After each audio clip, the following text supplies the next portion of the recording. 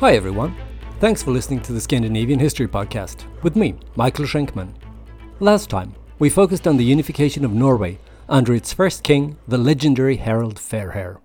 Harald inherited his father's petty kingdom as a boy, and after a shaky beginning, he managed to stabilize his rule thanks to his uncle Guthorm. Once that was achieved, he set out on a campaign to conquer all the other petty kingdoms of Norway. According to the sagas, he did so because the girl he loved made that her condition for marrying him. Harald even promised not to cut or comb his hair before he could call himself king of all of Norway. It took him a decade or so, but in the end, all the other petty kings were either dead or had submitted to Harald's rule. The final decisive battle took place at Hafrsfjord, and there Harald defeated the kings of Agder, Telemark, Hordaland and Rogaland. One of the fallen petty kings was the father of the girl he fancied so much he started this whole project to begin with. I can't help thinking that must have made their wedding breakfast rather awkward. One of the first things Harald is supposed to have done after proclaiming himself king of all of Norway was to get a haircut. After that, his supporter Ragnvald Jarl gave him the nickname Fairhair, which has stuck through the ages. Harald Fairhair ruled his kingdom for decades, and when he died in the early 930s, he hoped that his favorite son Erik, whom he'd made co-ruler 3 years earlier, would take over in a smooth succession that would cement his dynasty's rule over a united Norway forever. Today, we'll see what happened to that hope, as we have a closer look at how well Erik lived up to his father's expectations.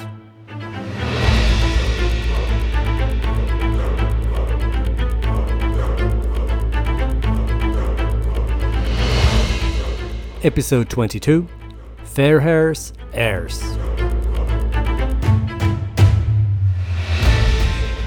Last time I mentioned that Harald had many sons with several different women, and that he appointed these sons as rulers of their mothers' respective home regions. We also talked about their rivalry, and how Harald's favouring of Erik didn't do much to encourage brotherly love between the heir apparent and his brothers. But this arrangement wasn't the only reason for the tension in the family. Several of the Haraldsons were high-handed and violent also in relation to other people than their hated half-brother, Daddy's favourite Erik. For instance, two of Harald's sons with his concubine Snæfrith, called Halfdan Longlegs and Guthor the Gleaming, killed Harald Fairhair's ally Ragnvald Jarl by burning him alive in his hall. A possible motive for the murder was greed, because they then proceeded to seize all of Ragnvald's lands in Møre and the Orkney Islands. Harald Fairhair can't have been happy about this, since Ragnvald Jarl was his BFF, the guy who'd cut his hair and who gave him the catchy nickname and all that. But if Harald had planned to punish his sons for the murder, Ragnvald's own son, Thorfeinar, who was the Jarl of Orkney at the time, beat him to it. He caught up with Halfdan Longlegs in the Orkney Islands and killed him as vengeance. According to the sagas, he sacrificed him to Odin by performing a blood eagle on him, but that might just be literary hyperbole. Before the vendetta could go any further, the king stepped in.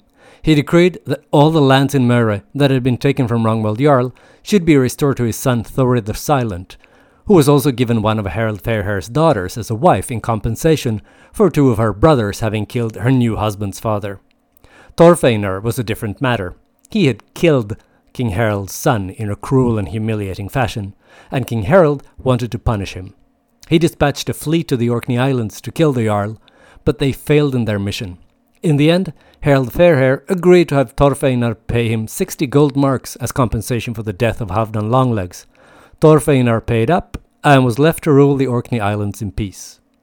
Guthor the Gleaming, Harald Fairhair's other son who had been involved in the murder of Ragnvald Jarl, was called to join the king's guard. There, Harald could keep a close eye on his unruly son and make sure he kept out of any further trouble. So, in conclusion, Harald's sons were a violent and difficult group of people, all of them with experience of governing more or less independently, albeit nominally in the name of their mostly distant father. Not the best setup for a smooth transition of power at the top when Harald Fairhair died. His successor, Erik, would need to be a very skillful diplomat and shrewd politician to have the slightest chance to pull it off. Unfortunately, Erik was neither a skillful diplomat nor a shrewd politician. Erik was a warrior, and just like his father, he had a raging temper and was prone to violent outbursts. As I mentioned last time, Erik's mother was a Danish princess called Ragnhild, the daughter of King Erik of Jutland. The sagas don't agree on whether he was Harald's firstborn or one of the last sons, but it doesn't really matter. Harald Fairhair had appointed him his heir, and that was that. Erik was the only one of Harald's sons who wasn't raised by his mother at her parents' home. This was because Erik's maternal grandfather was the king of Jutland, and Harald wanted his heir to grow up in Norway, far away from the looming threat of an increasingly powerful Denmark. And yes, kids, that is what they call foreshadowing.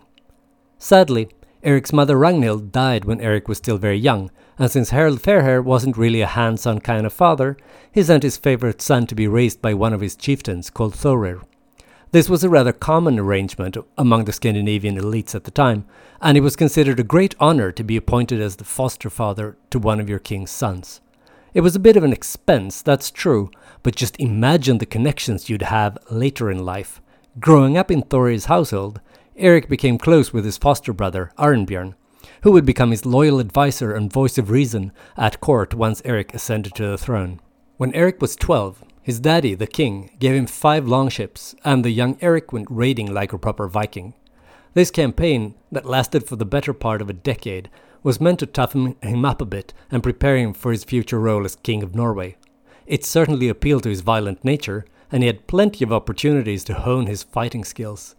The first 4 years were spent raiding in the east, along the coasts of the Baltic Sea. Then he spent another 4 years making life miserable for the people along the coasts of Francia, England, Wales, Ireland and Scotland, until he finally went north and pillaged and killed in Lapland and Bjarmaland, far north along the Atlantic coast of Scandinavia, beyond the borders of his father's kingdom. Erik returned to Norway when he was 20 years old, a grown man with plenty of riches and raiding experience. Erik is known to history as Erik Bloodaxe. Some people claim that he got the nickname because of his enthusiasm for killing people during his youthful campaigning, but others point out that bloodying your axe during Viking raids wouldn't make you stand out all that much during the Viking Age, even if you were only a teenager when you did it. It's more likely, they argue, that Erik earned his nickname Bloodaxe because he killed several of his brothers, both before he became king and after he ascended the throne in a ruthless attempt to stay on it. If you ask me, that seems like a good enough reason to be named Bloodaxe. In a way, all these fratricides were their father's fault. By providing several of his sons with domains to rule in his name, Harald Fairhair had really set them up against each other. The system did work, more or less, as long as Harald was still alive, because all the sons were loyal to their father. But no one really cared about the institution of the monarchy or the idea of the indivisible nation. Those are anachronistic concepts. So when Harald Fairhair wasn't around to have the final word anymore, violent conflicts soon flared up. Those brothers who weren't Erik didn't see why they should have to yield to him and his will. They were the sons of Harald Fairhair just as much as he was. As I mentioned last time, Ragnvald, who ruled his mother Snæfrithr's native Hadeland, was the first brother to be killed. You may remember from last time that Ragnvald Haraldsson was into magic, just like his mother Snæfrith had been. King Harald Fairhair, on the other hand, was definitely not into that stuff, and ordered his son to stop it with this magic nonsense at once. When Ragnvald refused, Harald sent Erik to deal with the situation. Erik chose to deal with the situation by burning his brother Ragnvald and 80 of his closest magician friends alive in Ragnvald's hall. The next brother to be killed was Björn, who ruled Vestfold. Erik swung by one day and demanded that Björn hand over that year's tax revenues to Erik so that he could bring them to their father, the king. Björn refused, saying that he wanted to do it himself, as he always did. Erik did not take this well and set fire to Björn's house. Arson seems to have been a thing for the Haraldssons. When Björn came running out of his burning house, Erik cut him down. A third brother, Halfdan the Black, tried to avenge the death of Björn by arranging an ambush for Erik, but Erik survived, and the conflict between the sons was only de-escalated because King Harald Fairhair put his foot down and demanded that Erik spare Halfdan's life. In between all the raiding and arson, Erik had the time to get married. Just like his own mother, his bride was a Danish princess. Her name was Gunhild, and the sagas describe her as a beautiful and intelligent, but also proud, willful, ambitious, and scheming woman. Together with a foster brother Arnbjörn, she became one of Erik's main counselors. If Arnbjörn was a good cop, advising caution and restraint, Gunhild was the hot-headed bad cop, demanding retribution and violence. At least, that's what the sagas would have you believe, but I think it's worthwhile to note that the evil wife guiding a powerful man in a disastrous direction is a trope almost as old as literature itself. Gunhild and Erik had several children, not as many as Harald Fairhair, mind you, but still enough to cause trouble down the line. After 3 years as co-regents, Harald Fairhair died and Erik Bloodaxe was the sole king of all of Norway. I can't help wondering if Erik had dreaded this day or longed for it. Either way, he must have known what would happen next. Many of his brothers didn't want to accept him as king ruling over them, so several of them rebelled and declared themselves independent petty kings of the regions they had been ruling in their father's name for several years already. If Erik wanted to be king of Norway in anything but name alone, he'd have to fight. But Erik Bloodaxe was a warrior. He liked to fight.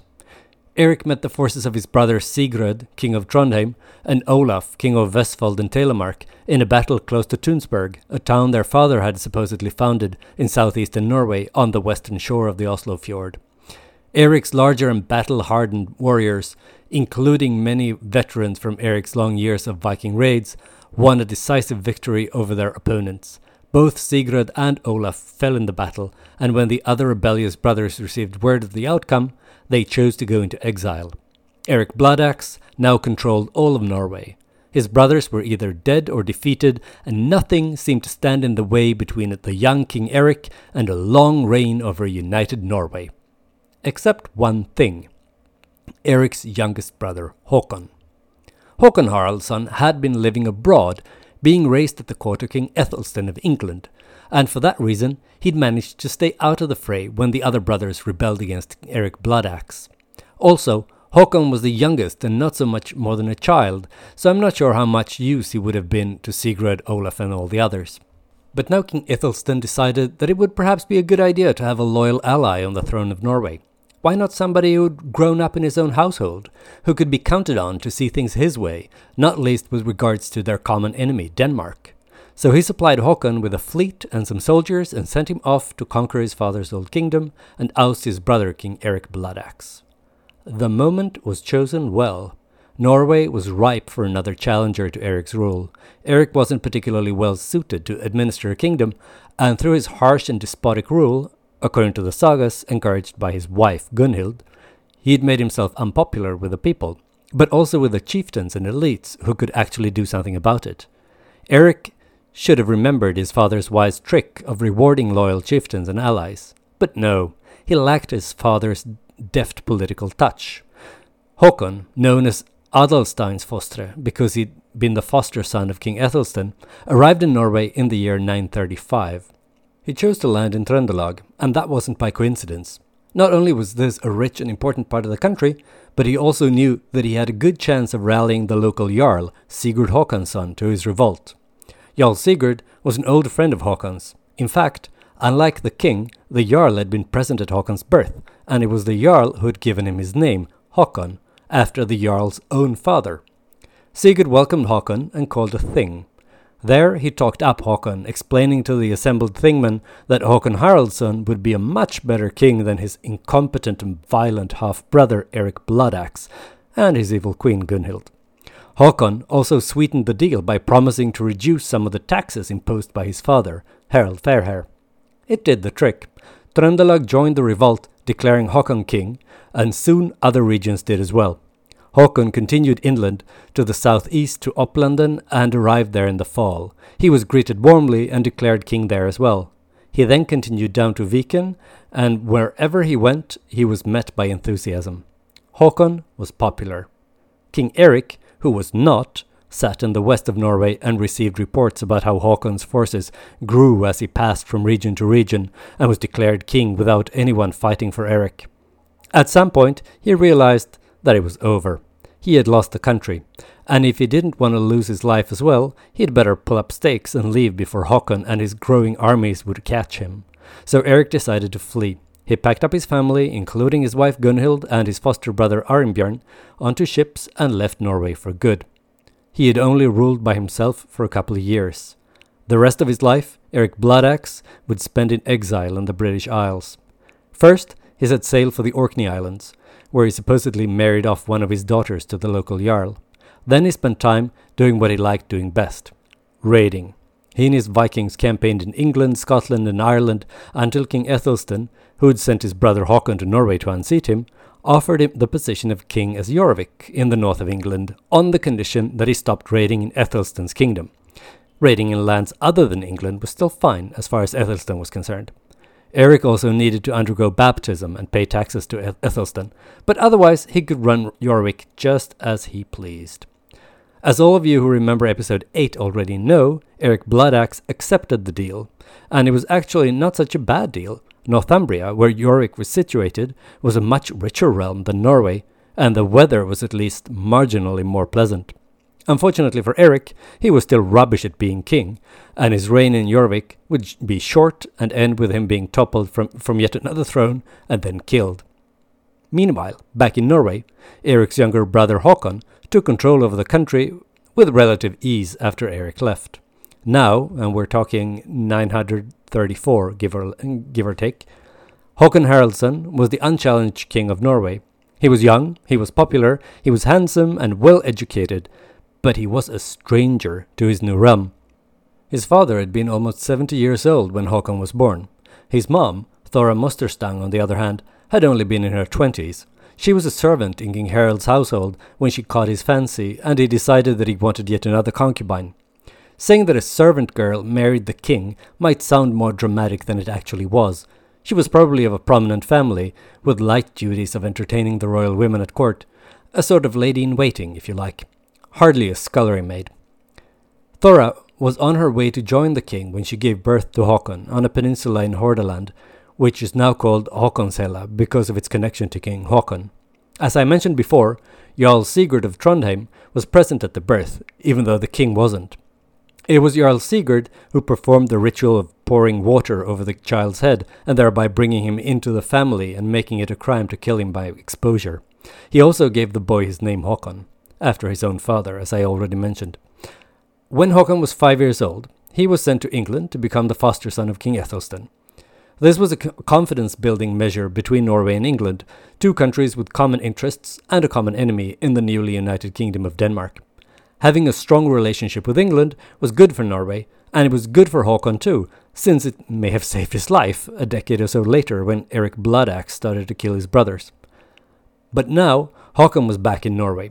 During his first years on the throne, he was known as Håkon Adelsteinsfostre, because he had been the foster son of King Ethelstan, and his English upbringing must have set him apart during those first years on the throne.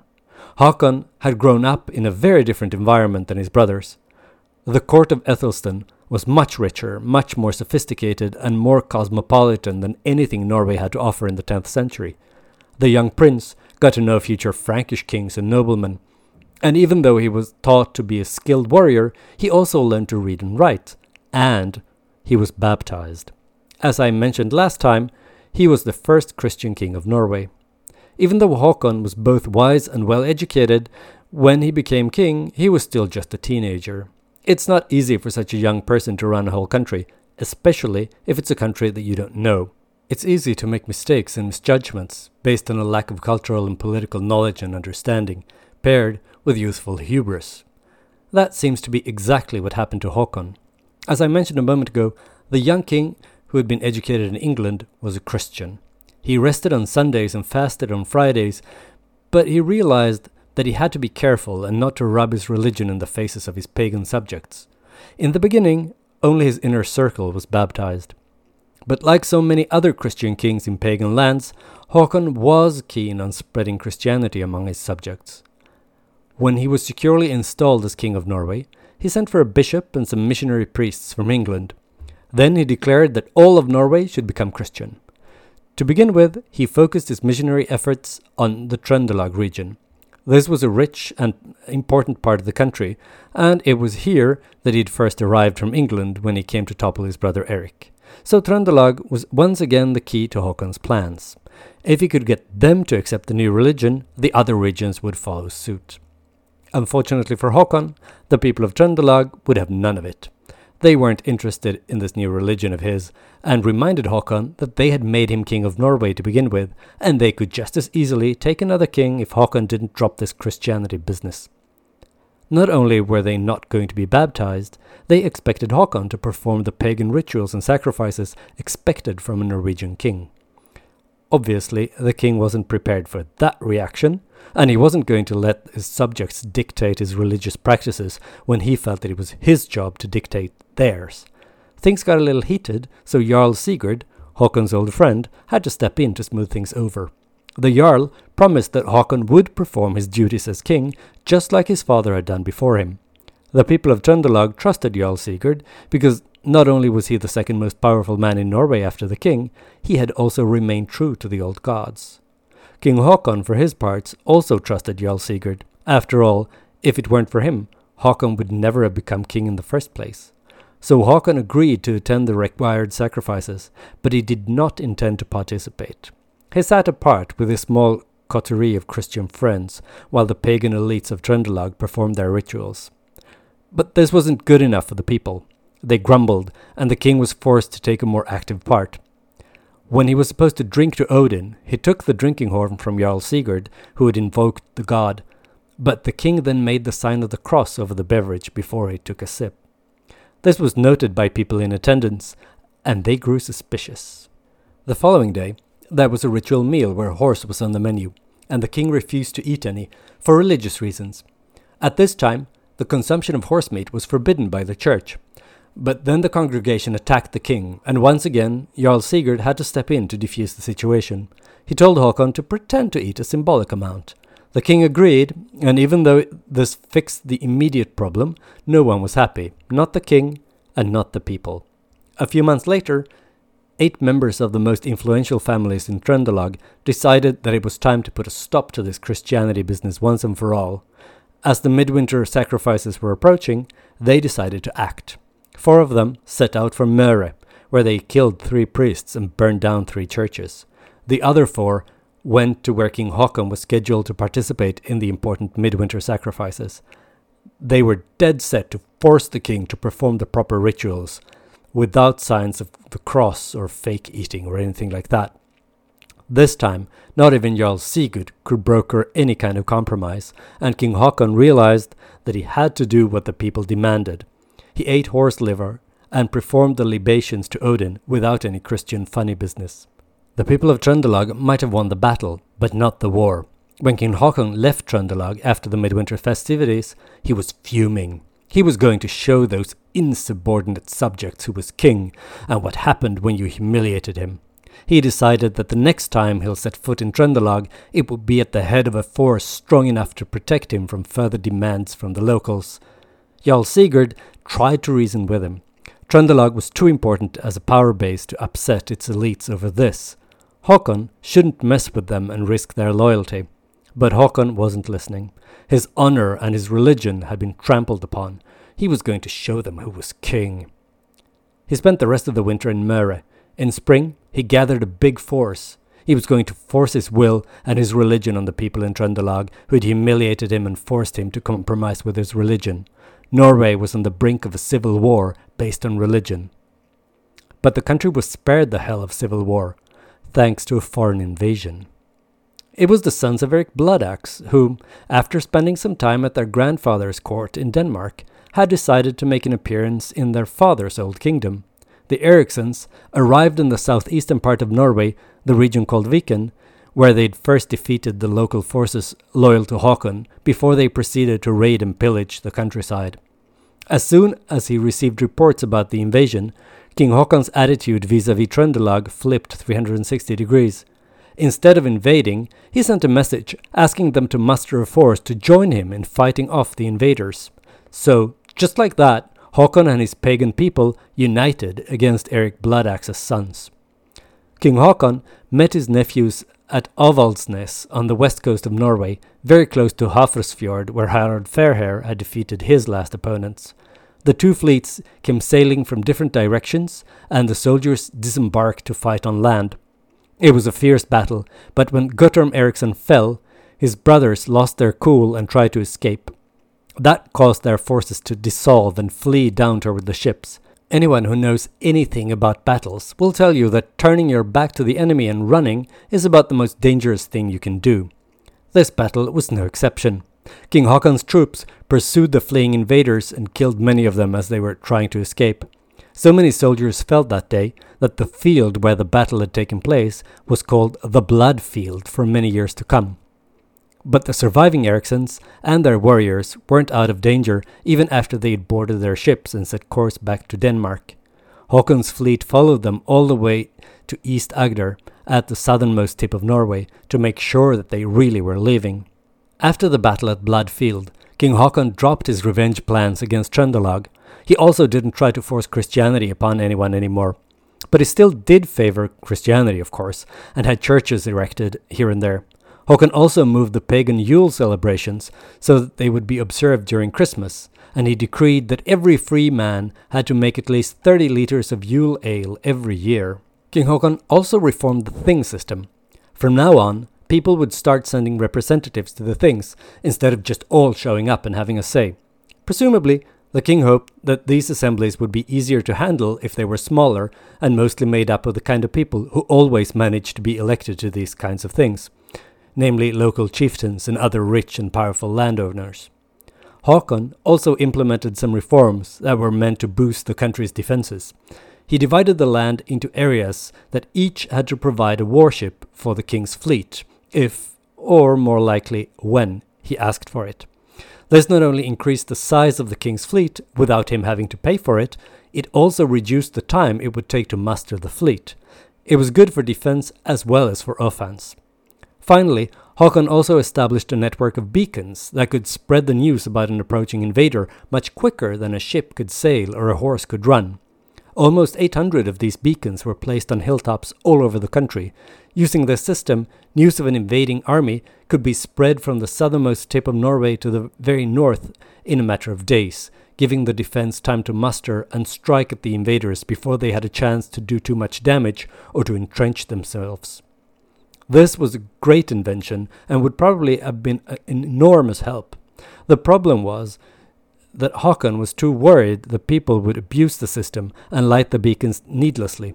To avoid such abuse, he stipulated high penalties for lighting the beacons in case of a false alarm. This meant that when the surviving Erikssons eventually did return, people were too afraid to light the fires, and no alarm went out. At the time, and we're talking 955 for those of you keeping track at home, King Haakon was once again residing in the rich Trøndelag region, and he only found out that the Erikssons and their fleet, jam-packed with Danish Vikings, were approaching when they were a few hundred kilometers south of his own position. Despite his best efforts to avoid it, Haakon had been taken by surprise by his nephews. He mustered what forces he could and set out to meet them in yet another battle. The odds were against the smaller Norwegian force, so they decided to try a trick. Haakon sent 10 men with standards spread out just over the crest of a long, low ridge at Rastarkalv in Møre. That way, the immense Danish force that approached them from the other side was fooled into believing that they were up against a Norwegian army that outnumbered them, when, in fact, it was the other way around by some margin. The Danes panicked and started to run for their ships, fearing that they would once again be slaughtered by the Norwegian defenders. When they reached the shore, they discovered that their ships had been pushed out to sea, so they were trapped on the beach with the Norwegian attackers falling on their backs. Many Danes lost their lives on that beach, among them another one of Erik Bloodaxe's sons, Gamle Eriksson.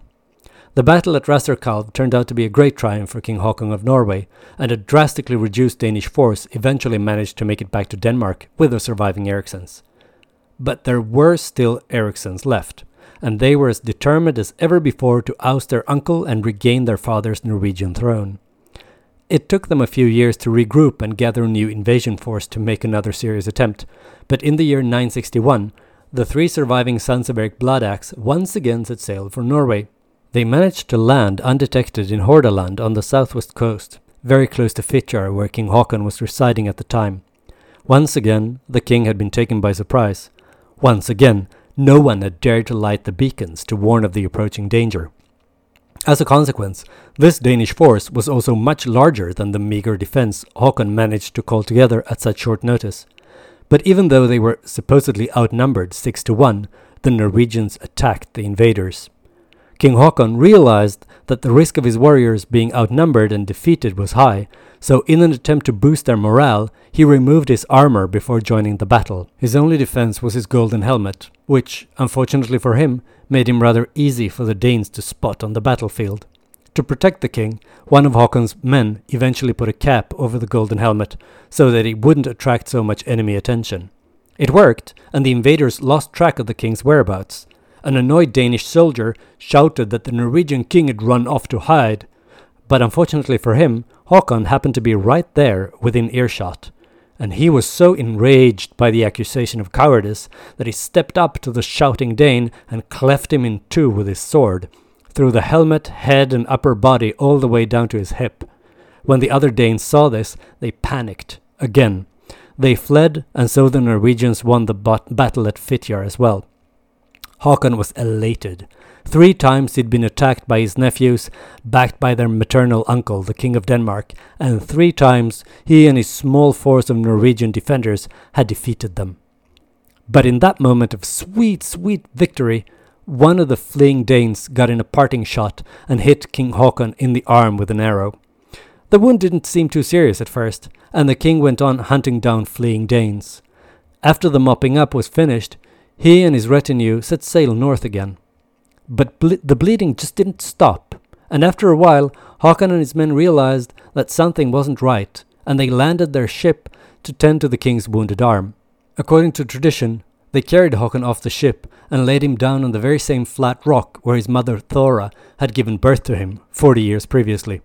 And there, on the rock that now bears the name Håkonshella, or Håkon's Rock, he died. Before he gave up the ghost, Håkon lamented the fact that he would die in a pagan land and expressed regret that he had compromised his Christianity for the sake of his crown.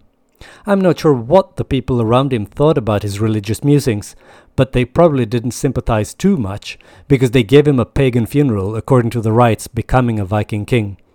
His court poet even composed a poem about his glorious end and how well received he was at Valhalla.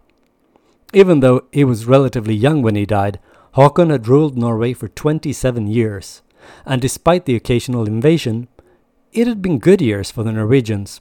Håkon had been a popular king, even though he was a Christian, and he was to be known as Håkon the Good.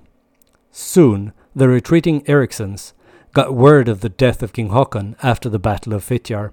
One of them, Harald Eriksson, would now become king.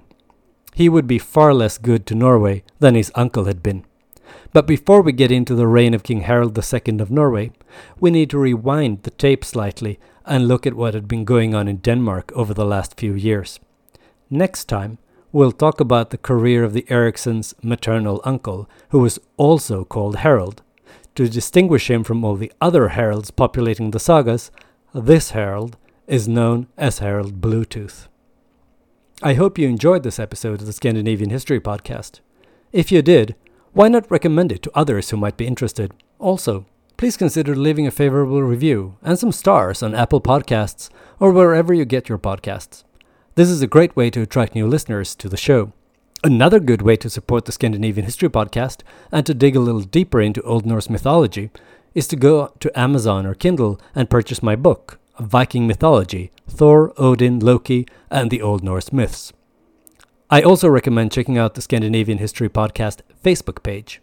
If you haven't already, then please go to facebook.com/Scandinavian History Podcast.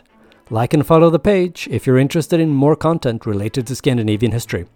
Via the Facebook page, you can also send me questions or angry emails about things I've said or not said on the show. If you're more of a Twitterer, then you can follow me and send me messages on Twitter at Schenkman. That's SHAINKMAN. I look forward to hearing from you.